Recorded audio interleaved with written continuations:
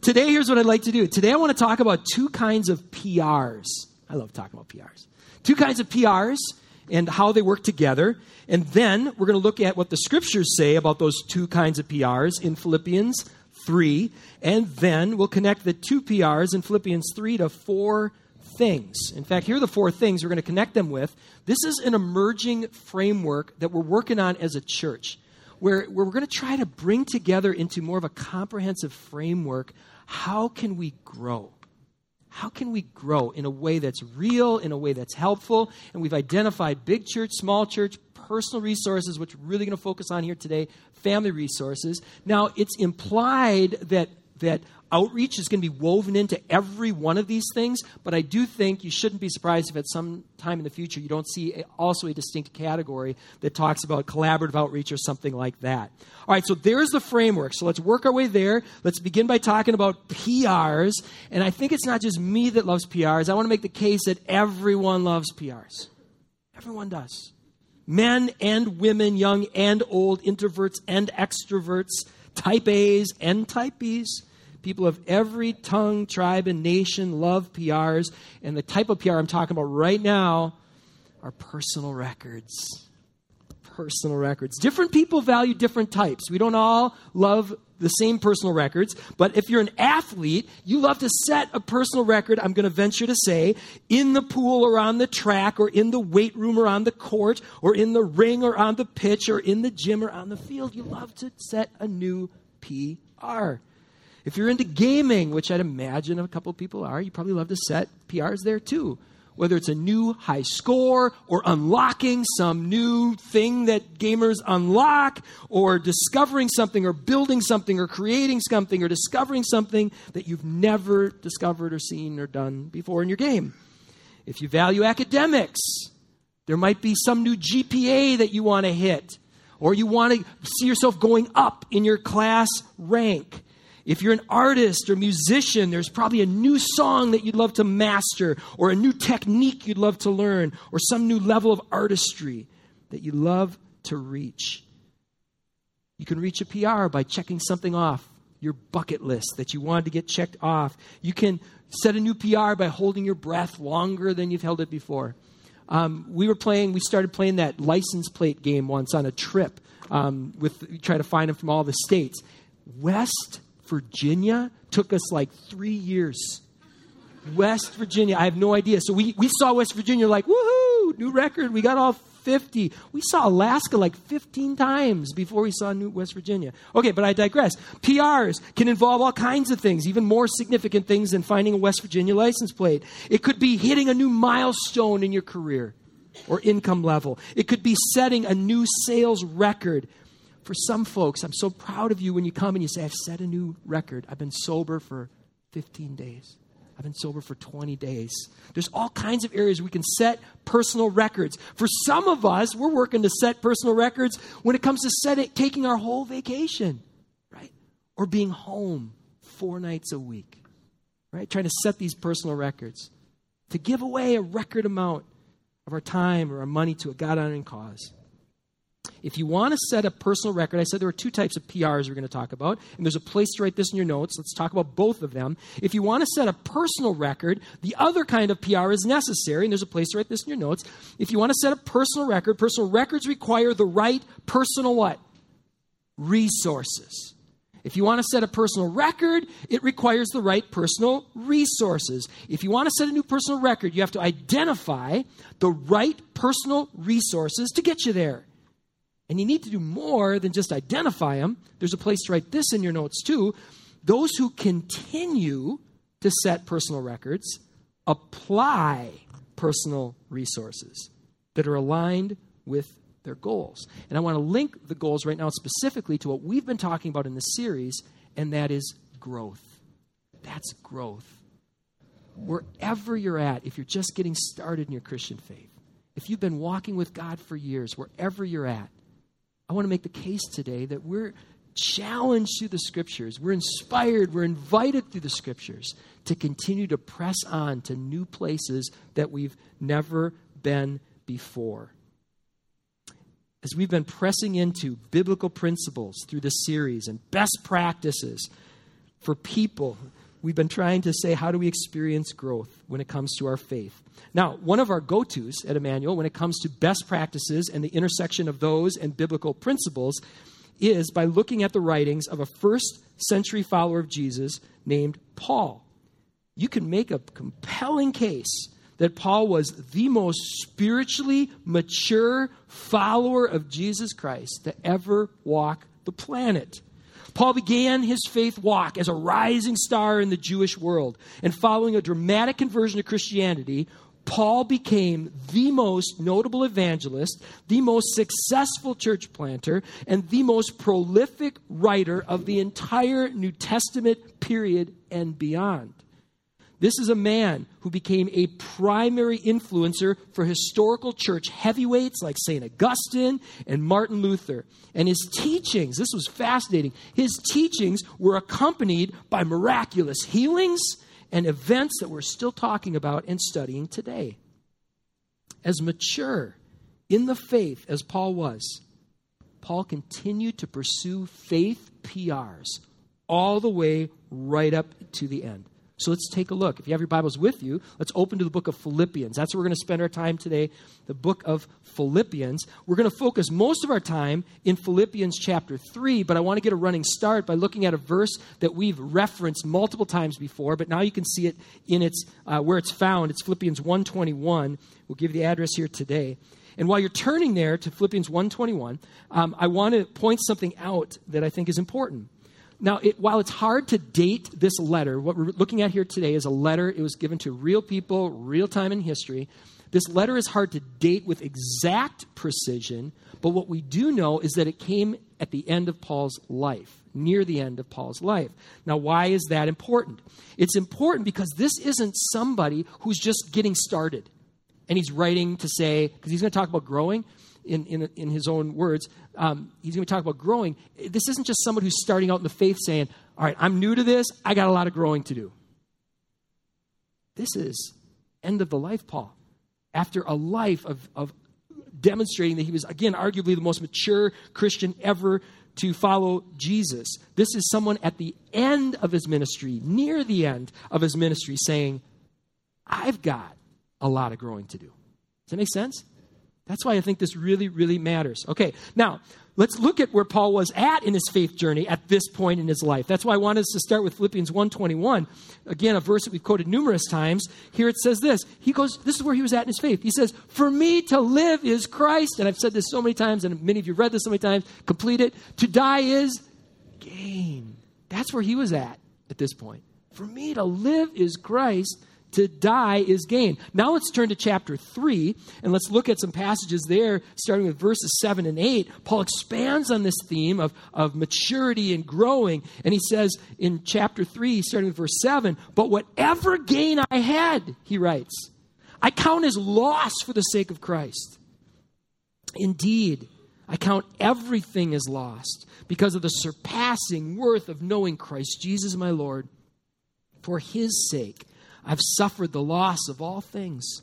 I count them as what, does he say? What does he say? Rubbish.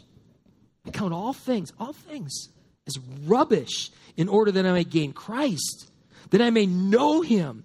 And know him, I want to know the power of his resurrection, that I may share in his sufferings, becoming like him in his death, that by any means possible I may attain the resurrection from the dead. Now, it's one thing to say these things. He backed them up with his life. And his life was marked by these types of things that we just read. So with that, how many of you say, this guy's about as spiritually mature as they come? Yeah, I mean, he is. And yet, if we continue to read, look what Paul writes when it comes to growing personally. He says this, picking up with verse 12. He goes, not that I've obtained this, or I'm already perfect. And he says, I press on. I press on to make it my own because Christ Jesus has made me his own. Brothers, sisters, I don't consider that I've made it my own, but one thing I do, forgetting what lies behind, straining forward to what lies ahead, I press on towards the goal for the prize of the upward call of God in Christ Jesus. Let those of us who are mature think this way. And if in anything you think otherwise, God will reveal that also to you. Only let us hold true to what we've obtained. As mature as Paul was, he believed there were new PRs in his faith for him yet to reach. I came across this quote by a scholar named N.T. Wright as I was preparing for the message. It says this, Paul, he's clear about this. He hasn't arrived in that sense, nor has anyone else. True maturity, I love this, true maturity, he insists, actually means knowing that you haven't arrived. Can I get an amen? I mean, isn't that true of parenting, life, career? That's where maturity starts kicking in. When you go, I haven't arrived yet. I've got more to learn. And that you still must keep pressing on towards that goal, straining forward towards it like an athlete aiming not only at the finish line, but at the prize that waits beyond it. I love that phrase too. Like an athlete aiming not only at the finish line, but the prize that waits beyond it. All right, so what does this look like in growth, spiritual growth? Well, we've studied the life of Jesus as we've done that and reflected on what it means to be a follower of his. We've identified 6 key areas of growth. And if you missed week 1 of the series, I'd encourage you to go online and listen to that or watch it, because we tried to make the case with the time that we had as best we could that all 6 of those areas are essential. That all 6 of these, if you want to try to follow Jesus Christ, all 6 of these areas really, really matter. The conclusion we came to is you can't neglect any of them. You can't neglect any of them if you really want to pursue authentic Christianity. All right, well, if you want a PR in those things that matter most, here's the question. There's a place to write this in your notes along with what those 6 things are. If you missed the series when we were there together, and the place to write this in your notes, what's your plan? What's your plan to PR this year in the things that matter most?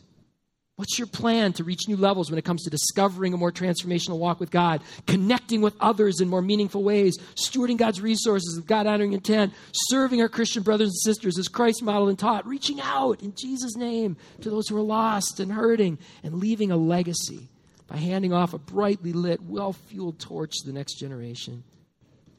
Now, it's one thing to say, okay, I got a goal, I'm going to do this. It's another thing to have a plan. Came across this quote earlier this year. It says this: if you can't describe what you're doing as a process, what does he say? You don't know what you're doing. If you can't describe what you're doing as a process, you don't know what you're doing. Again, it's one thing to say, I've got this lofty goal, but if you don't have some sort of plan in place to reach it, you don't know what you're doing. Well, in just a few minutes, I'm going to make the case that big church and small church can help with all of those areas. In fact, it brings a lot of things together. But first, let's go back to our text. Let's go to verse 17. Paul continues his thought, and he says, brothers, sisters, join in imitating me. Keep your eyes on those who walk according to the example that you have in us. And then he gets a little emotional. He says, for many of whom I've often told you and now tell you, even with tears, many walk as enemies of the cross of Christ. Their end is their destruction. Their God is their belly, and they glory in their shame. Oh, and then he says this phrase that really made me uncomfortable. With minds set on earthly things. I'm just going to hit pause on that one just for a second. For the sake of time, we can't go really far down this tangent today, but someday we got to come back to this one. In fact, one of the notes I made to myself as I was preparing for this message, I said, this year we're planning to do a series called Screen Time. I think this would be a good phrase to come back to during screen time. This whole idea of our mind set on earthly things. And it's important to have your mind set on earthly things if you have a kingdom perspective. And that'll make more sense if you don't already know what that means. That'll make more sense in a little bit. But when your mind are set on earthly things in an earthly way for extended periods of time, it can take you down paths that just aren't helpful, and you lose track of what matters most. And especially when it comes to devices, I mean, where does our mind almost always go with any second of the time that we have? Instead of, here's my heart, Lord, it comes to earthly things. So just for what it's worth, let's come back. But I think we got to come back to that topic at some point. All right, moving on. Picking up with verse 20. Paul says this: instead of just always having our mind set on earthly things in an earthly way, he wants to remind us our citizenship is where? In heaven. That's where our citizenship is. Our citizenship is heaven, and from it we await a Savior, the Lord Jesus Christ, who will transform our lowly body to be like his glorious body by the power that enables him even to subject all things to himself. Now, this week I made time to open up a number of different commentaries and books to study this passage, because sometimes it's the passages you've read the most that you really need to go back and study, because you miss a lot of things, because you're like, oh, I know that. But I pressed in and took a look at this, and it was fascinating when you look at the historical context of this letter. Again, Philippians was written to real people living in a real city in a real point in time. The term that I learned this from a couple of my sources, the term that this translation translates as citizenship in English appears only here in the entire New Testament. That was interesting. That got me thinking, why? Why is the word that was translated here as citizenship only appearing in the book of Philippians? Scholars believe Paul was very purposeful through the inspiration of the Holy Spirit in including this word in this particular letter. And it makes more sense when I dug into the context here. When Paul wrote Philippians, Philippi was a Roman colony. In 42 BC, about 100 years before Paul first visited the area, the city was the setting for one of the great battles in a Roman civil war that erupted after the death of Julius Caesar. The victorious generals, including the future Emperor Augustus, gave the land in and around Philippi to several thousand Roman soldiers. So this is taking place in Greece. There's this modern-day Greece. There's this huge battle that goes on as part of a Roman civil war. One team wins, and they said, all right, soldiers, thousands of you, you get Philippi. You get the area around Philippi. Make this a Roman colony. We're giving it to you. It's in Greece, but we want you to live like you're Romans, like your citizenship is in Rome. Although this city was in modern-day Greece, it was ruled by Roman law rather than cultural custom. If you were an official citizen of Philippi, you were also a citizen of Rome. I found this quote in one of my sources. It said this in a different commentary. Citizens of Philippi, a Roman colony, were automatically citizens of Rome, sharing all the rights and privileges of Roman citizens, even though most of them had never been there. Paul's readers in Philippi therefore understand quite well what it means to be the citizens of the supreme city while not yet living there. To make it a little more rich as we start to dive in, again, stay with me. This has big-time implications regarding how we grow and why we grow. The task of a Roman citizen in a Roman colony like Philippi was to live as a Roman.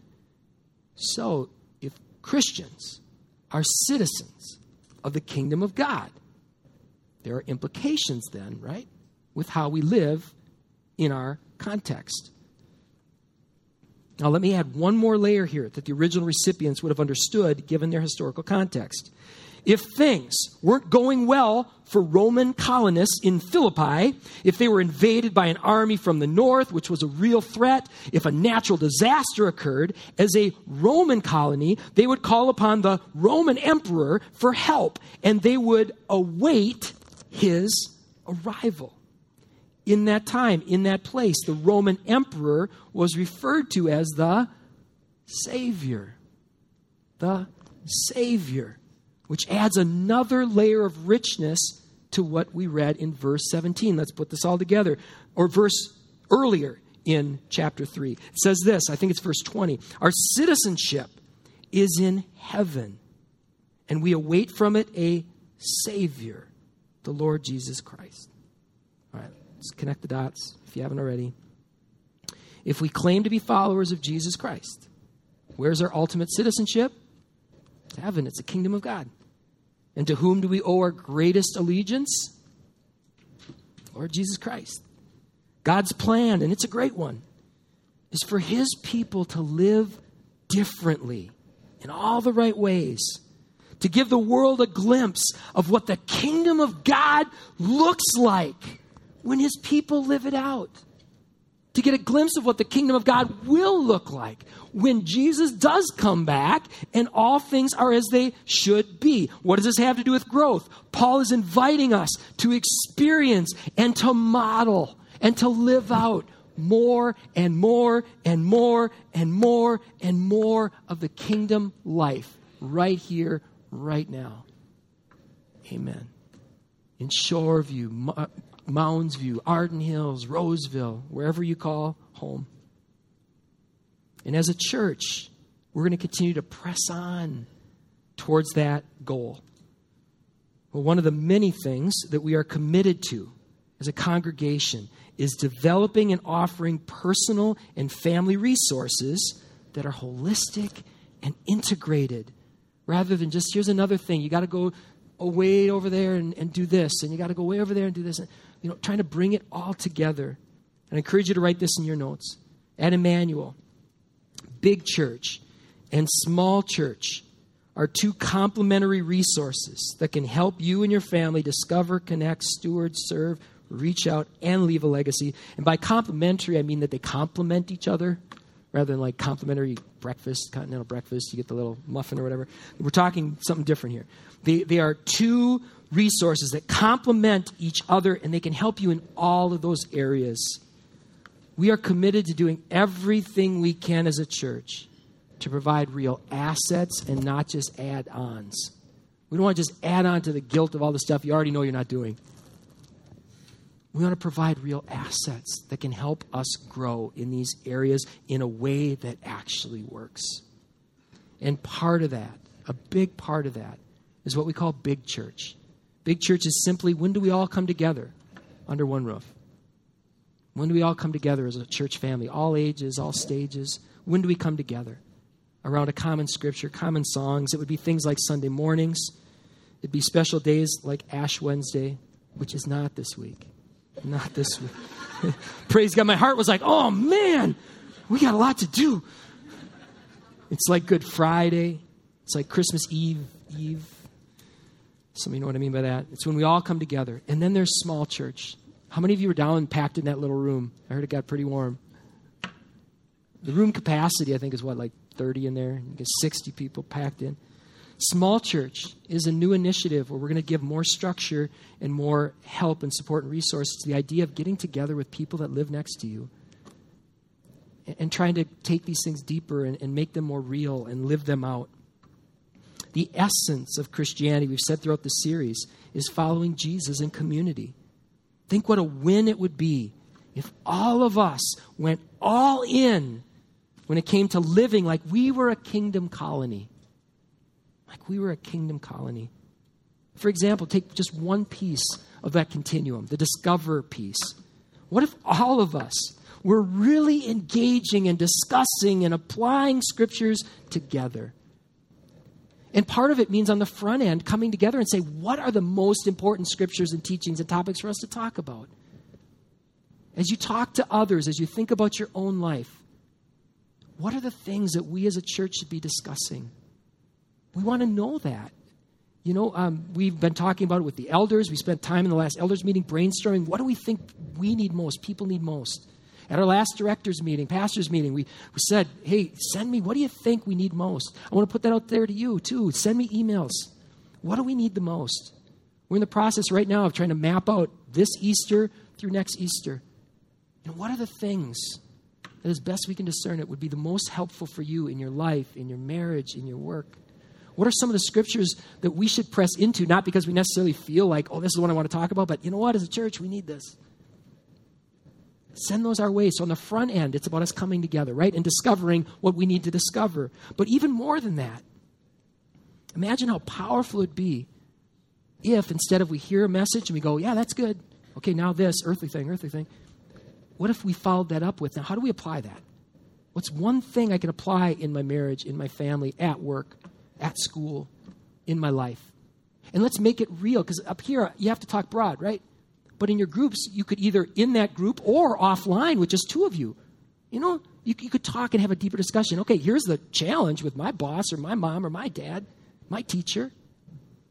was interesting. This week, I was talking to Becca and Backman, who works with us, and she was telling about a situation where she was in a conversation with another person from Emmanuel, Maria Iberg, and they were talking, and Maria was saying, after the fact, we found out that in our school, one of the local school districts here, in our school, they decided, the teachers thought it would be a good idea to show this R-rated movie that we thought was completely inappropriate to our kids. We didn't find about it until after the fact. And Becca's going, oh, my kid's got that teacher. And so Becca was able to have, because she had a heads up from another Christian parent, because she's in a relationship and conversation, she was able to respectfully approach the teacher through, I think it was an email, and just start a conversation, say, tell me more about this. And the teacher ended up pulling the movie. Would have never even known until after the fact, had you not been in relationship, in discussion.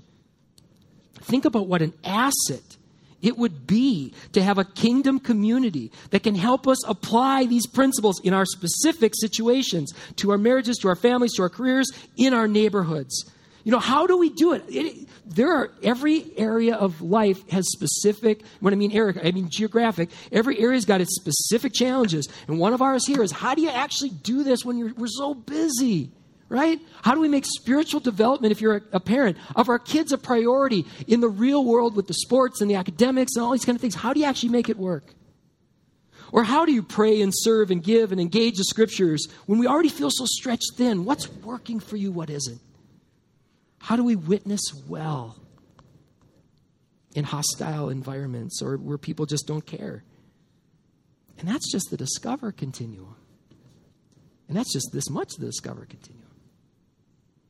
Big church, small church, doing kingdom life together can help us grow in all those areas. All those areas. Imagine where we'd be a year from now if all of us went all in on this. Wherever we're at in the journey, just taking that next step, pressing on in that next way. If we can put that slide, the latest one I gave you there, Mike, up on the screen. This isn't in your notes, but I just added this this morning here. The essence of Christianity. It's following Jesus together in community. What if Emmanuel was a kingdom colony where everyone was discovering, connecting, stewarding, serving, reaching out, and leaving a legacy? And not in a way that was leaving us just frantic, but in a way that was life-giving and just felt like it was naturally happening in the flow of our lives. Well, we began this series with a discussion of how church is described as a body. It's meant to be whole. It's meant to be integrated. We launched this series with Ephesians chapter 4, another of Paul's letter. And he talked about the church as a body. And it's easy to find professing Christians who disrespect the church. They disrespect the body. Now, granted, there are churches that aren't pursuing Jesus' vision of a body, of believers who are serving as his hands and his feet and his voice and his heart. And it's okay. In fact, it's good to give honest and helpful feedback regarding specific behaviors. But be very, very, very, very, very, very careful that you don't slander the church of Jesus Christ and paint with broad brushes things that are slanderous when it comes to his bride. Because let us not forget, the body that we're called to be, it is also the bride that Jesus said he's coming back for. Can I get an amen? Amen. Let us embrace the church the way Jesus did. He believed in the church, and he went all in. We began this series in Ephesians 4, where the Bible describes the church like a body. You know what it says in the very next chapter? We've started to integrate this into every one of our new members' classes. This passage from Ephesians 5. So Ephesians 4, Paul gives this metaphor of the body for us as the church. And then this is what he follows up with in the very next chapter, Ephesians 5. It says this about the bride of Christ. Husbands, love your wives as Christ loved what? The church. And gave himself up for her, that he might sanctify her, that he might present the church to himself in splendor, without any spot or wrinkle or any such thing, that she might be holy and without blemish. This mystery is profound. And I'm saying it refers to Christ and the what? Church. When it came to his church, Jesus of Nazareth was all in. He was all in. How do we do any less? How do we do any less than be an all-in group? You know, we have our annual meeting coming up next Sunday, and we've come so far as a church from our early days. We had more than 500 people here last Sunday. You know, now a lot of us, we come from much bigger churches even. I still think of our church as a small church, but when you look at the nation, only 25% of the churches in our country get bigger than 250. God's doing something here. This spring, we reached out to our denomination. We said, okay, when it comes to our Constitution, we want to do a better job. We want that to be even more helpful than it is now. How do we do a better job of when it comes to conflict resolution and delegation and all these kind of things? And so we reached out to the denomination. We said, hey, can you give us the best of the best of the best? Give us your constitutions from churches that are thriving and have a great constitution. Because you can be a thriving church and just ignore your constitution because it's really bad and you just ignore it and you just keep going anyway, which you shouldn't do. Or you can have a really great constitution and ignore it and not be healthy, right? We said, give us best of the best. Crickets. But does that mean, okay, ours is good enough, so we just keep it there? No, we've got a team right now that's going to be getting together to say, how do we make it better? How do we even plow new ground if we have to make this the best it can possibly be? In a couple of weeks, I'm really excited about this. We're flying up the director from Emmanuel Children's Home. He's going to be here when we launch Lent on a Sunday morning because we're going to launch this initiative. How do we help more kids? How do we help more kids at Emmanuel Children's Home? So he's going to be up here. And one of the things that he says almost every time I talk to him, he says, Chris, you guys are setting the bar when it comes to partnerships. The way that you're doing partnerships with us, it sets the bar. Are we satisfied with that? No. We want to be a church where every single member and every member of their family can be engaged in real ministry that's making a real difference in people's life, substantively. We're not going to be satisfied until we're seeing that, and then we won't be satisfied with that even. Because how do we help more people in more substantive ways? We just got done bringing 2 groups of teens up to Covenant Pines. Every year we go up there. They pull me aside and they say, Chris, you guys, the leaders you bring, the things you're doing, you're setting the bar. I'm like, we're just getting going. It's affirming to hear these things, but as a church, our eyes are not in the rearview mirror, except to look back and say, what could we have improved? Our eyes, we are on the next horizon. Can I get an amen? That is who we are. We are on the next horizon. We keep pressing on. We keep pressing on. We keep pressing on. Because when it comes to okay, we had 500 people here last Sunday. On any given Sunday, only 1 in 4 of the people that live around here are attending anywhere. That's a challenge. What would God have us to do to have such a compelling community that people who aren't even interested would say, I gotta check this out. Because these people are not the same. Our Constitution may be one of the better ones.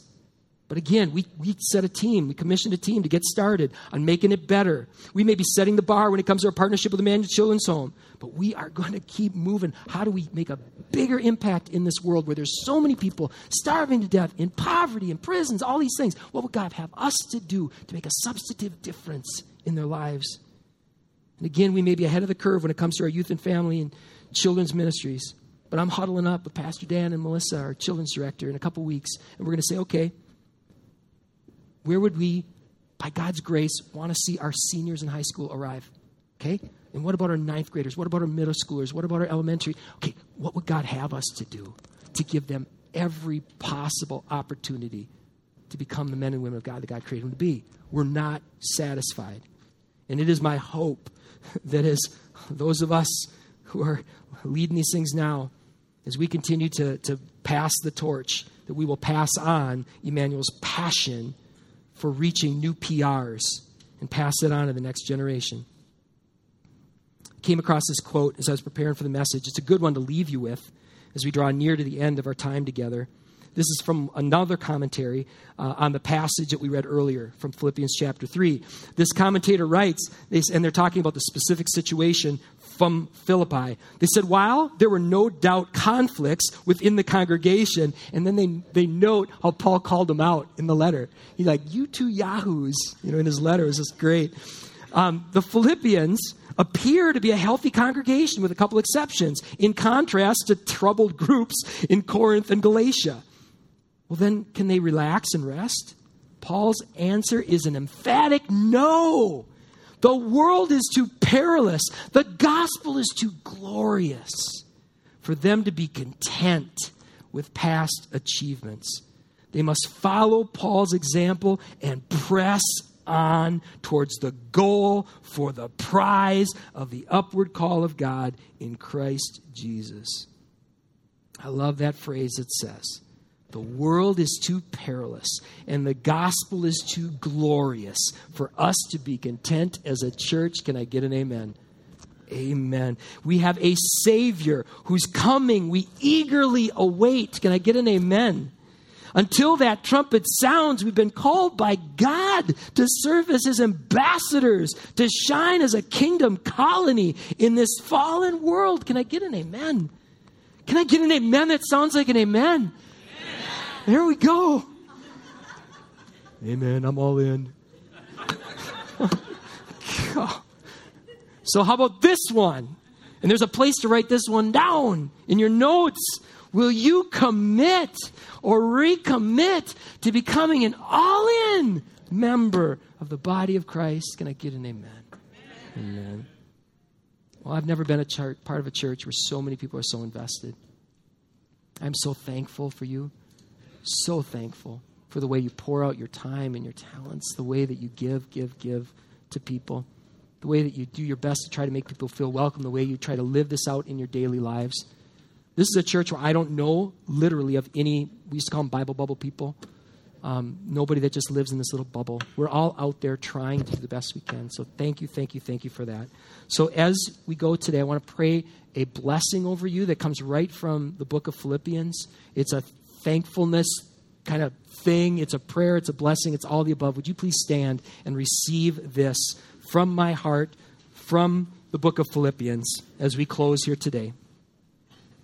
It says this: every time I think of you, I give thanks to my God. Whenever I pray, I make my requests for all of you with joy, for you have been my partners in spreading the good news.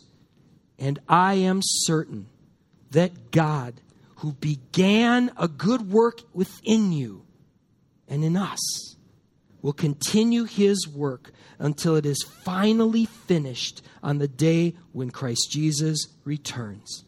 May God our Father and the Lord Jesus Christ give you grace and give you peace. Let me pray that over you. God, we pray grace and peace.